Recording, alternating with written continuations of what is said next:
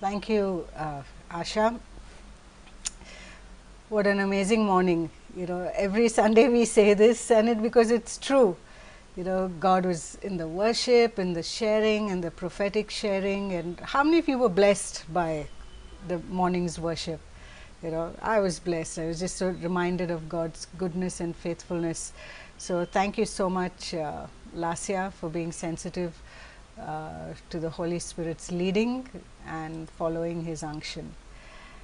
Well, the lot has fallen on me to complete the series in the Beatitudes that we have been doing. We've been looking at the Beatitudes over the last few weeks, and today is the last in the series. We said it's good for us to finish it in this year rather than carry it over to the new one.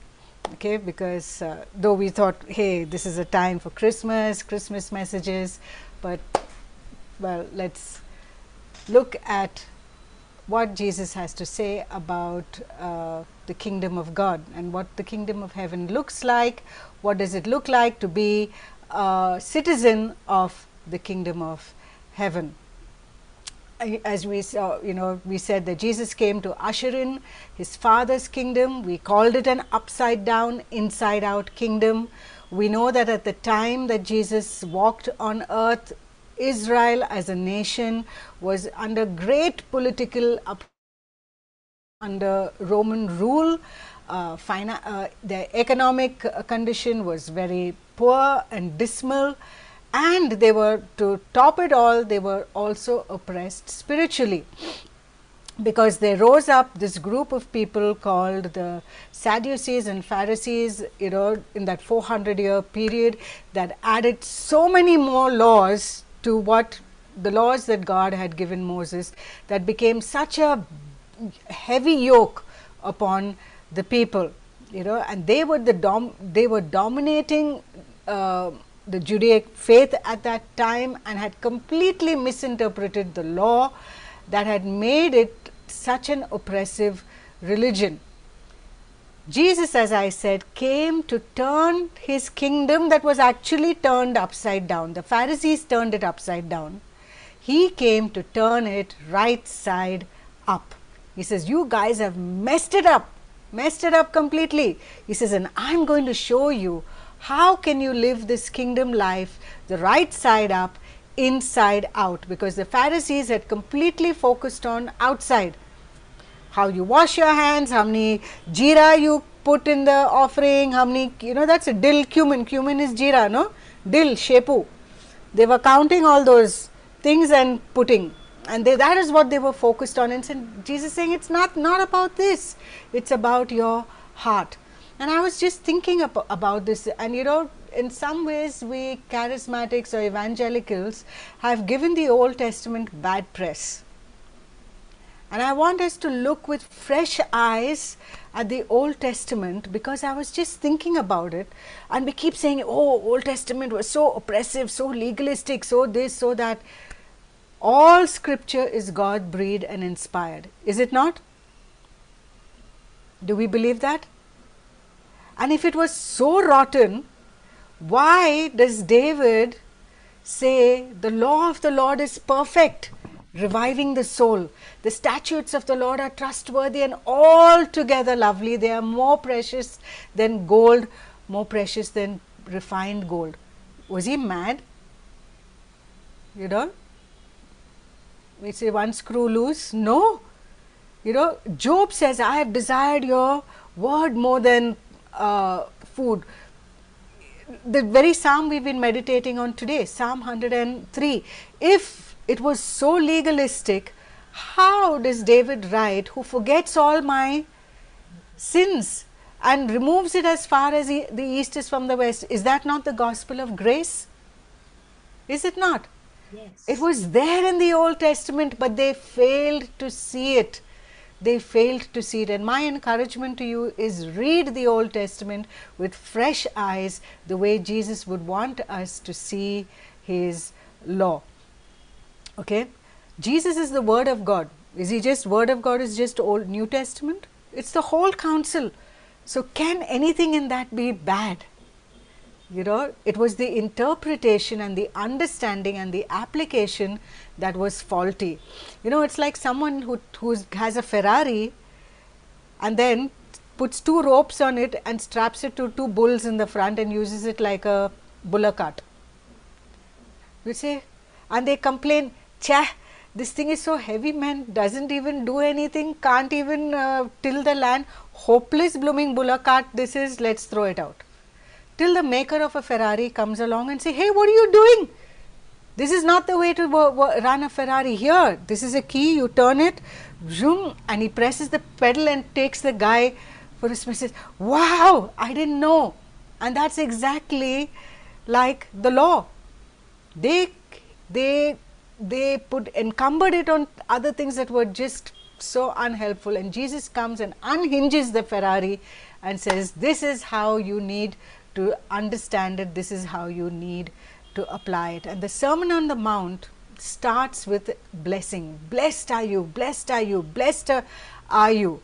You know, for all those who want to be in the kingdom of God, there's blessing upon blessing. And just to note, if you read Malachi, the Old Testament ends with curses, the New Testament opens with blessings.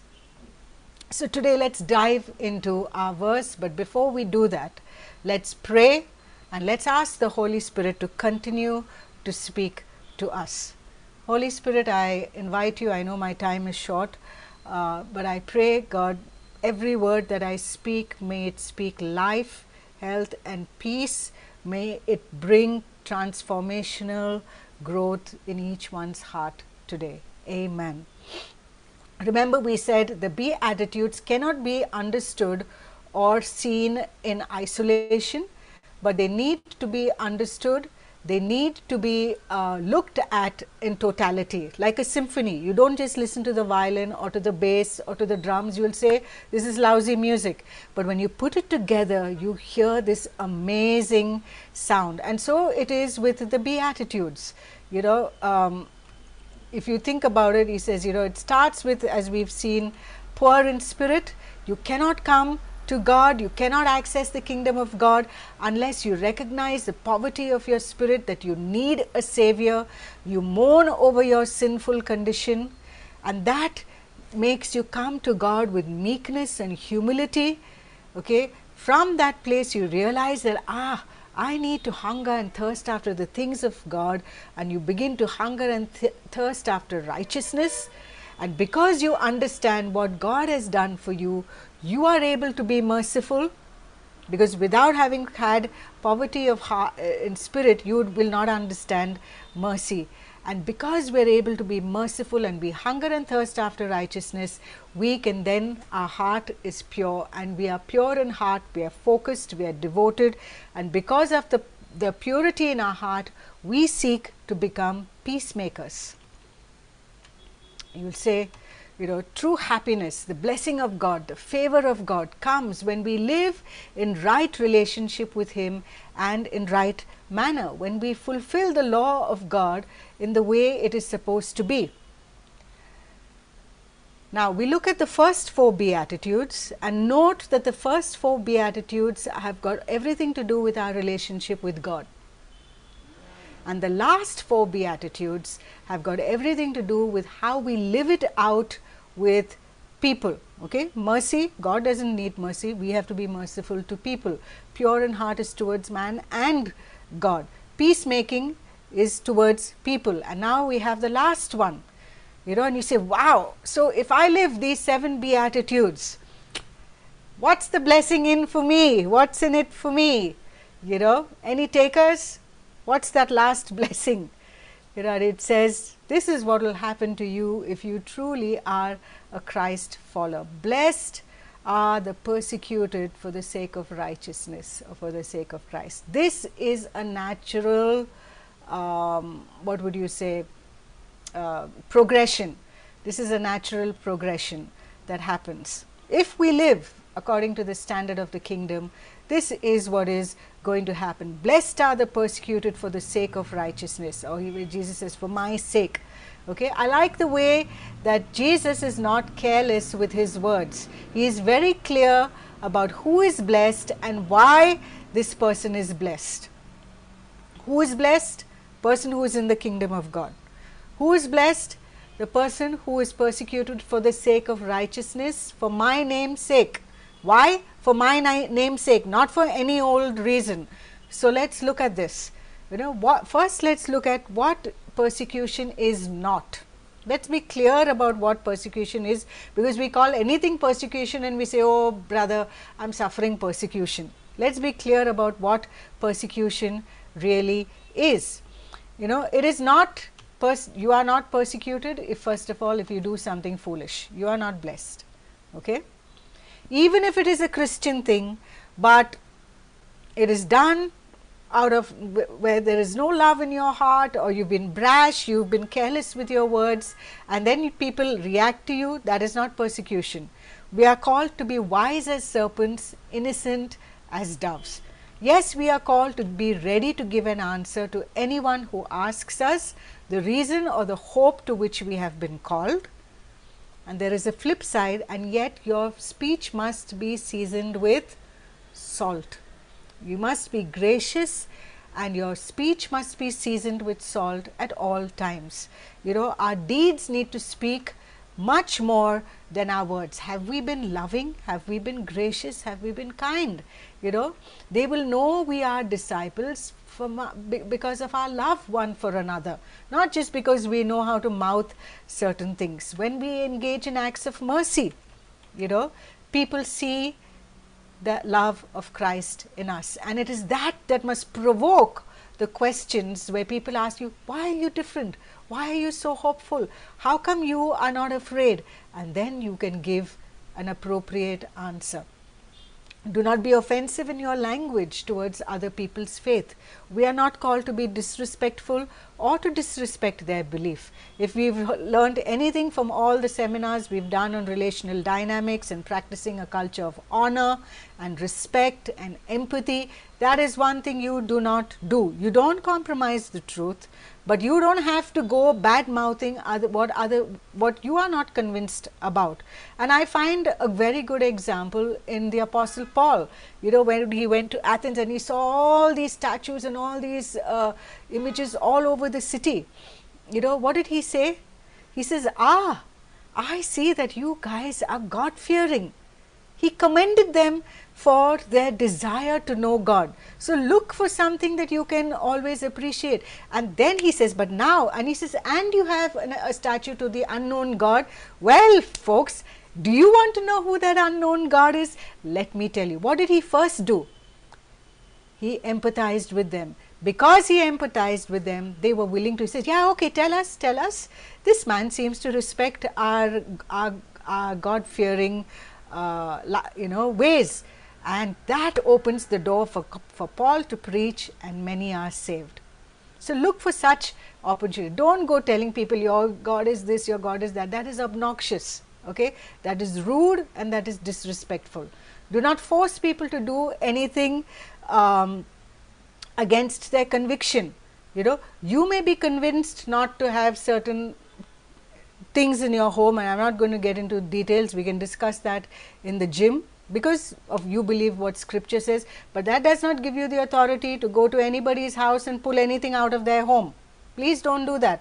You do that and you get brickbats, you are being persecuted for the spirit of stupid. Okay? Don't do that. You don't have the authority to do that. You can pray for them, you can point them to scripture. Again, don't provoke the authorities.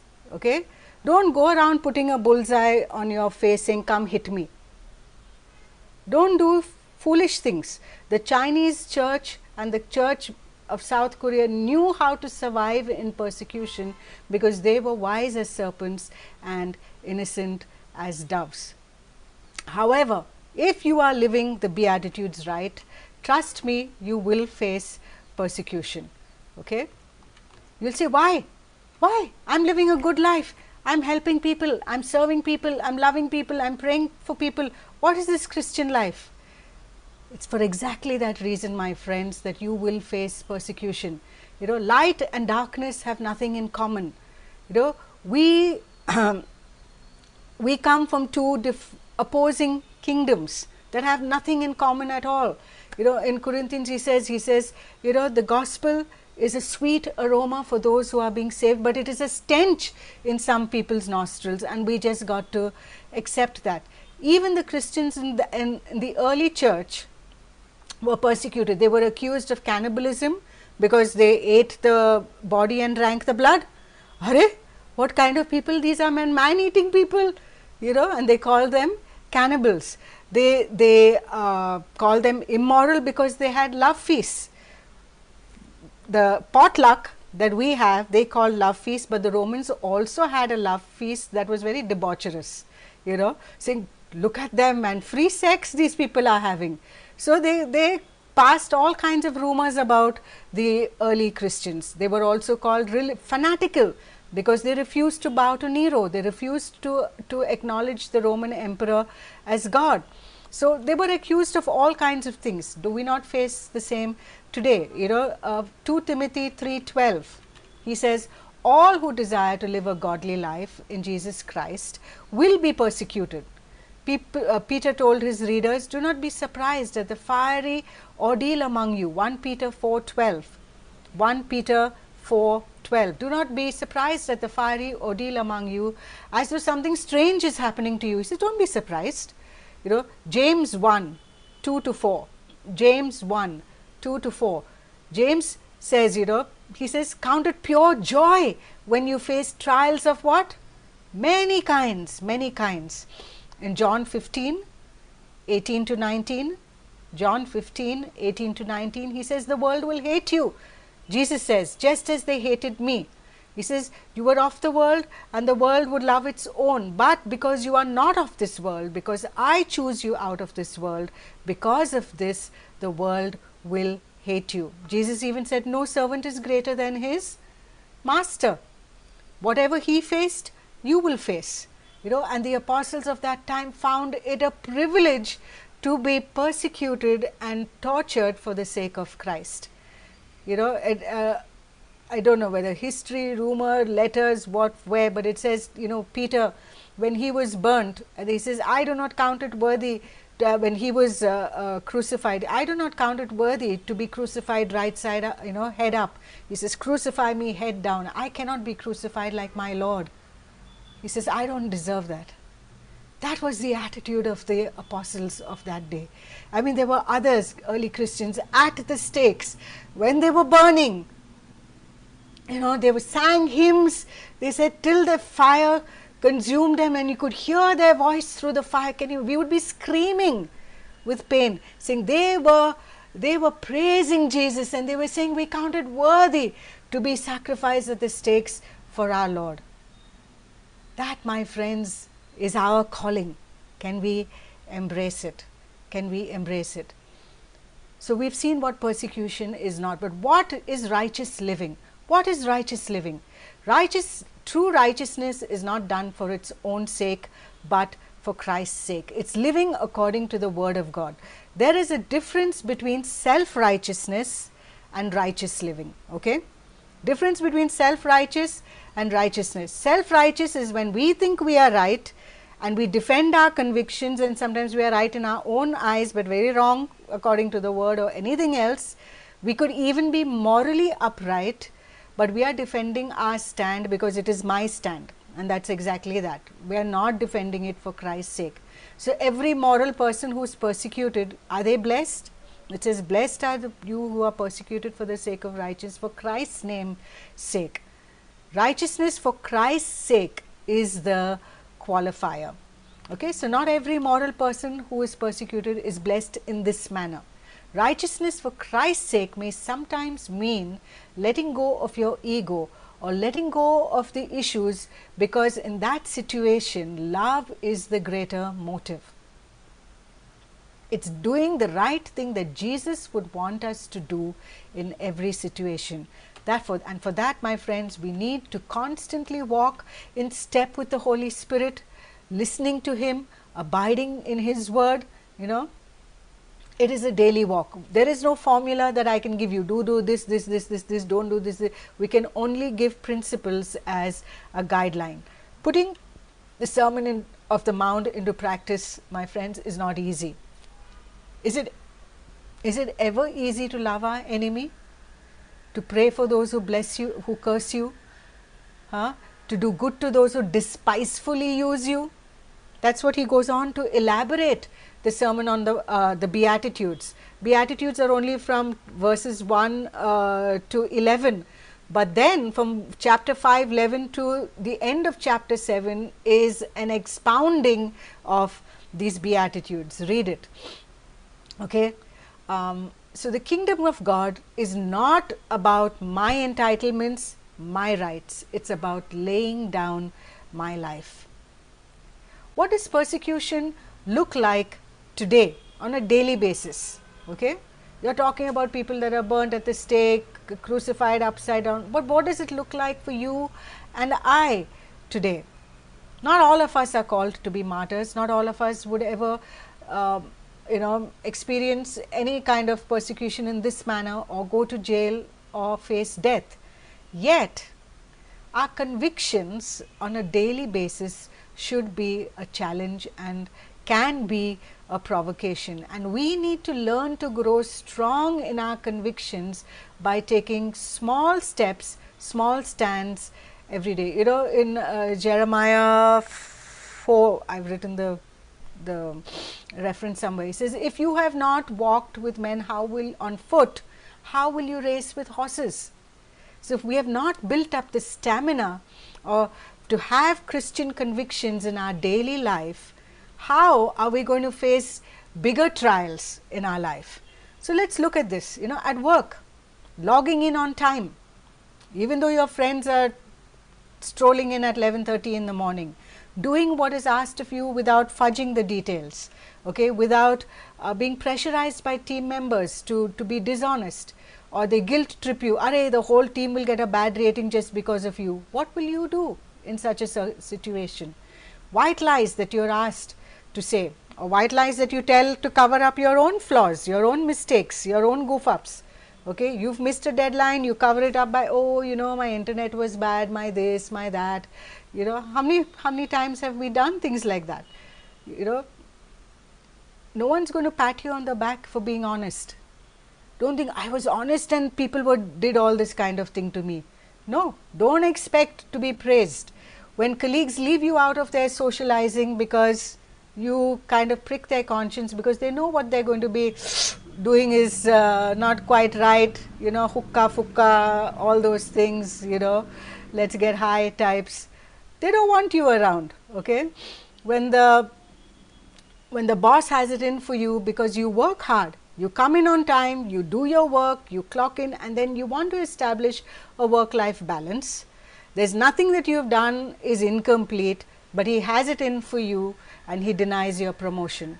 What will you do? What will you do? Or come closer home. If you are the only Christ follower in your home and your family taunts you for your faith or threatens to disown you, what will you do? Will you compromise? When you refuse to marry someone who is not of your faith and conviction, and the family is harassing you, what will you do? Will you compromise, or will you take a stand? For some of us, this is a matter close to when you're on the building committee and you refuse to party with a wrong decision. You know, they're doing something illegal, they're doing something wrong, and then they are out to get you, slander you, and throw you out of the committee. Yeah, it's Jeremiah 12:5. If you have run with men on foot and they have tired you out, then how can you run as fast as horses? So we learn to practice our convictions on small things. So when I'm living a righteous life, why do I get persecuted? Why? Why would anyone do something or be against someone who is meek, who is pure in heart, who is a peacemaker? Think about it. It sounds odd, doesn't it? You know, does it make sense? Blessed are the peacemakers, for they shall be called sons of God, and just boom, following after that, blessed are those who are persecuted. That's the very thing. Because you hunger and thirst after righteousness, because you seek peace, because you seek to be pure and you don't compromise, my friends, is the very reason why you might face persecution. And there are two responses that people have to our righteous living. Either it can provoke someone to be curious to know the hope to which you have been called. And I can give you from my own life, I am not saying this to toot my hoot, but hoot my toot or whatever it's called, or blow my trumpet. But I had this friend, God bless her, she is now with the Lord in heaven rejoicing. But when I was doing my masters, we used to take the rickshaw together, and one day she turned around and asked me, so why is your face shining? What's different about you? And an answer I have not given anyone since or before that was, I said, it's Jesus. And she just looked at me, she gave me this awkward laugh. Yeah, I go to the Catholic Charismatic. I said, yeah, that's true, why don't you come to my church as well? Cut a long story short, many of you have met her. Meena Coelho became a Christian, a follower of Christ, brought her kids to faith, brought so many others to faith, was this crazy woman who loved Jesus and was such an evangelist, went to Australia and influenced hundreds of children's lives. She was a teacher, and a brilliant teacher at that. She had hundreds of kids at her funeral, just saying how Meena impacted their life. This is her amazing legacy, and I get to be a part of it, simply because, I don't know, for some reason God used me at that time to provoke this question in her. The other response you can get is it can provoke persecution, because they can't deal with their own guilty conscience. So they blame you for making them feel the way they do. They are disturbed inside, they don't know what to do, and they say, this one, yeah, she's a bigot, she's a fanatic, and they want to the blame game, because they can't bear to look inside. When people love their evil lifestyle or choices or something false, they need to justify that love, and so what happens is they demonize you, because unless they do that, they can't hate you. Okay? And we've seen this in history as well. Entire groups of people, ethnicities have been demonized, because unless you demonize them, you can't hate them, you can't torture them, you can't lynch them. And a similar thing is happening. We are being demonized. Okay? We are being all kinds of false things being said about Christians, because you want to stir up hate.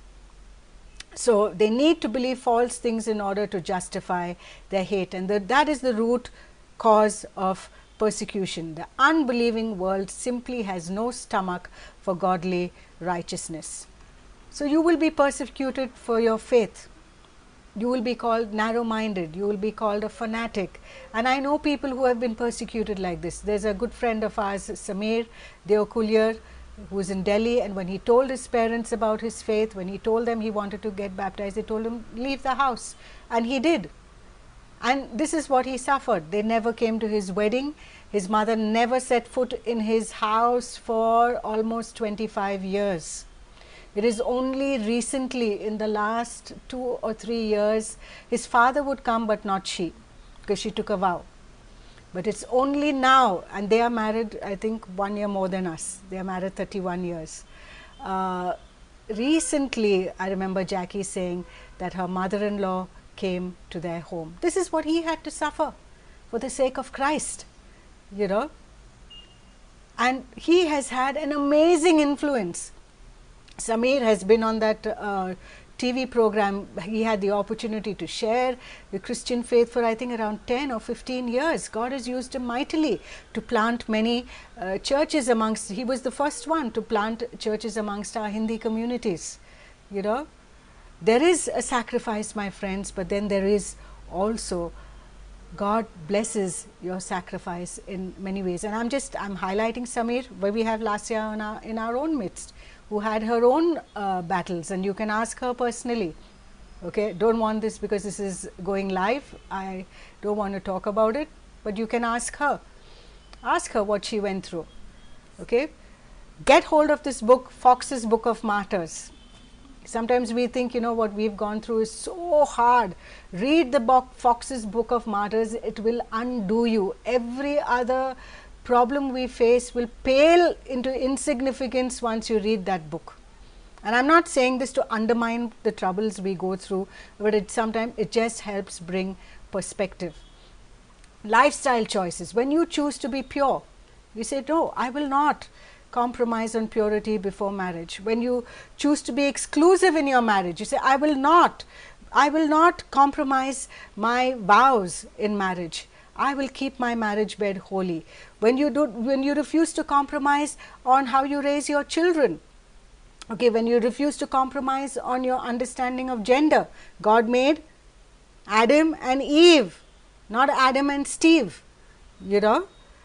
and when we say, I love you, but I can't agree with your lifestyle choices, you will get slandered, you will get all kinds of things being said about you. Come closer home, church, church, we are all of the same values, no? Same value system. Who is going to torture you in church? Yes, you get tortured in church also. Okay? People will persecute you, they will slander you, they will speak evil against you, especially if you confront their sin. We have faced this many times. When you tell someone what they have done is wrong and they do not want to accept it, they start bad mouthing you. They start nitpicking on you, putting you under a microscope. See, how can they talk like this? They did this, nobody said we are perfect, but we are called to be our brother's keeper. Okay, and unfortunately, that is the job, that is the lot that falls on the leadership. Okay, we have seen this when we have told people, hey, listen, that lifestyle is not it's not right. Don't do it. It's going to take you down the path of hell. You're going to live hell on earth. No, what do you know? I know, I'll bring her to faith, man. I'll bring her. She'll come to faith. And 4 or 5 years down the line, they're living together. The relationship breaks up. The person is in misery and depression. What can you say? I can't say I told you so.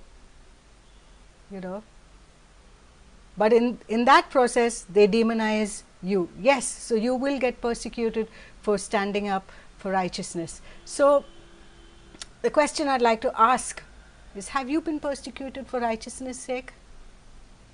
And be careful how you answer this, because sometimes we can be right, but our actions are wrong and invite brickbats. I know there was a time that in our family we were over enthusiastic about sharing our faith, and we did the very thing I am telling you today don't do. You're praying to the saints, you're praying to this, you're praying to that, you have this. No, and what did it do? We won 0 people over. In fact, what it did, it caused estranged relationships, and we had to repent, and we had to do the hard work of mending the bridges and building the bridge again with the family. Thank God it has been restored, but it took a long time. Why? We were not being persecuted for righteousness' sake. We were being foolish in our enthusiasm, and we had to self-correct. But it took many years before this particular uncle, finally reconciled to us. But remember, if people have not noticed that you are different, check again. How are we living? How are we living? We are in this world, but we are not of this world, and we do not belong to its value systems. Okay? God has given us, so, and let's also not abuse grace. Let's not abuse grace. I keep saying this and again because we see it so often. Let's not be lukewarm. Read what Jesus talks about lukewarm Christians, not my words. Jesus' words to the church when they are lukewarm. What does he say? We need to be hot for Jesus. That's why he says, Paul tells Timothy, fan into flames the gift that God has given you. Why? Because there's a tendency for the fire to die out, and that is why we need to constantly be filled with the Holy Spirit. God has given us the Holy Spirit to strengthen us, encourage us, comfort us, guide us, and lead us into all truth. His Holy Spirit is that divine power that gives us the strength to say no to sin and yes to godly choices. Okay? Some people that were persecuted for righteous living in scripture. Abel was killed by Cain. David was hunted by Saul. Uriah was murdered by David. Elijah was chased by Jezebel. Daniel was thrown into the lion's den, and his friends Shadrach, Meshach and Abednego. All the apostles except John. Read the Fox's Book of Martyrs, the Chinese church, and the church so many places elsewhere, and yes, even in our own country. So how should we respond to persecution? How do we display kingdom culture? First of all, let me once again say, don't go seeking persecution.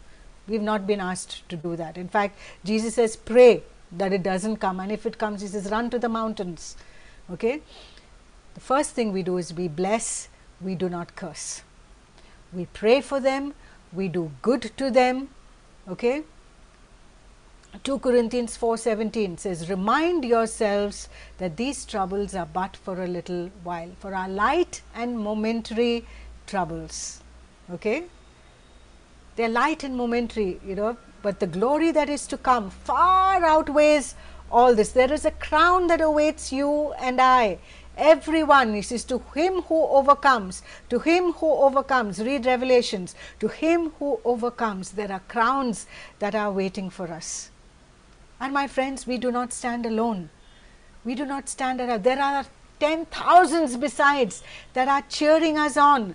Read Hebrews 12:1. Therefore, since we are surrounded by such a great cloud of witnesses, let us run the race marked out for us.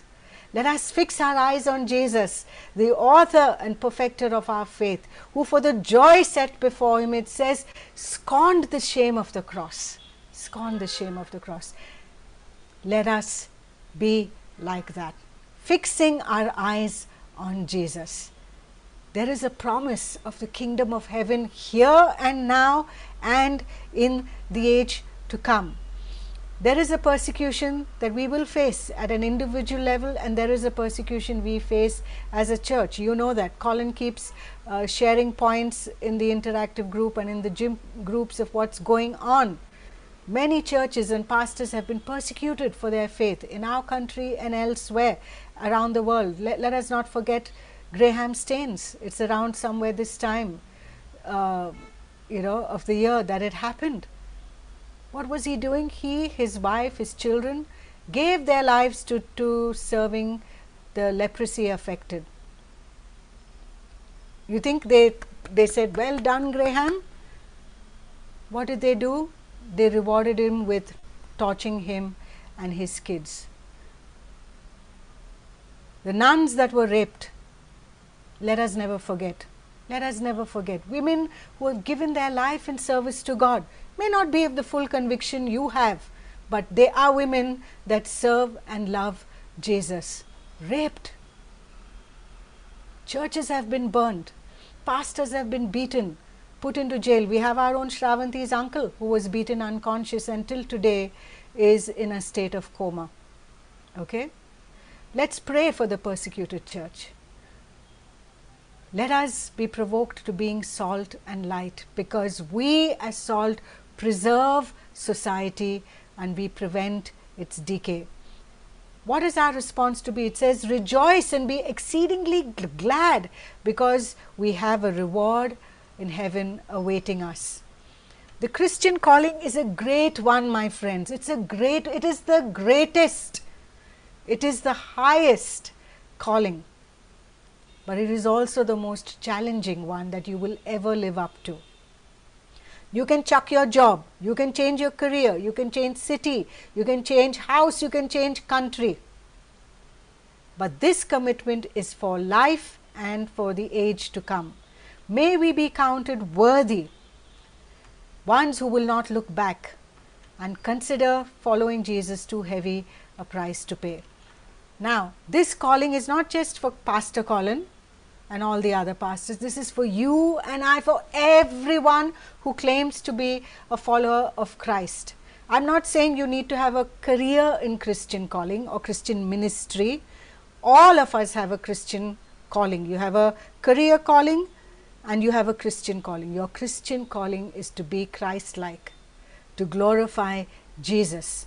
Romans 8:17 says, and if we are children, then we are heirs of God and fellow heirs with Christ, provided we suffer with him, that in order that we may also be glorified with him. Let me read that again, Romans 8:17. Okay, and if we are children, then we are heirs of God and fellow heirs with Christ, provided we suffer with him, in order that we may also be glorified with him. He is worthy of all our devotion, our adoration, as what we call suffering and sacrifice.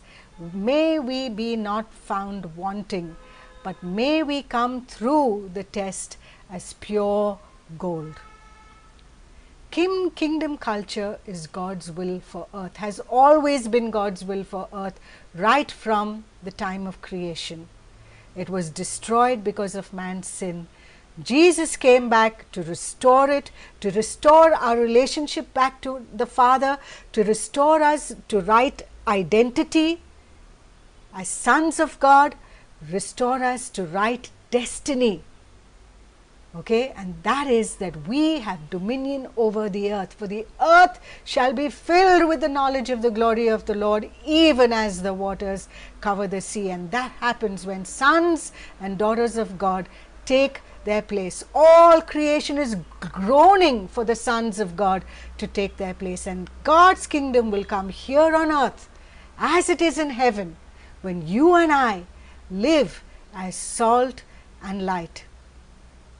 In the last few weeks we have looked at this, and I pray that as we do that, our lifestyle will usher in the kingdom of God. When we are poor in spirit, when we mourn over our sinful state, when we are meek and do not retaliate, when we hunger and thirst for righteousness, when we are merciful, when we are pure in heart, and we are willing to be peacemakers, ours will be the kingdom of heaven, and his kingdom will come here on earth.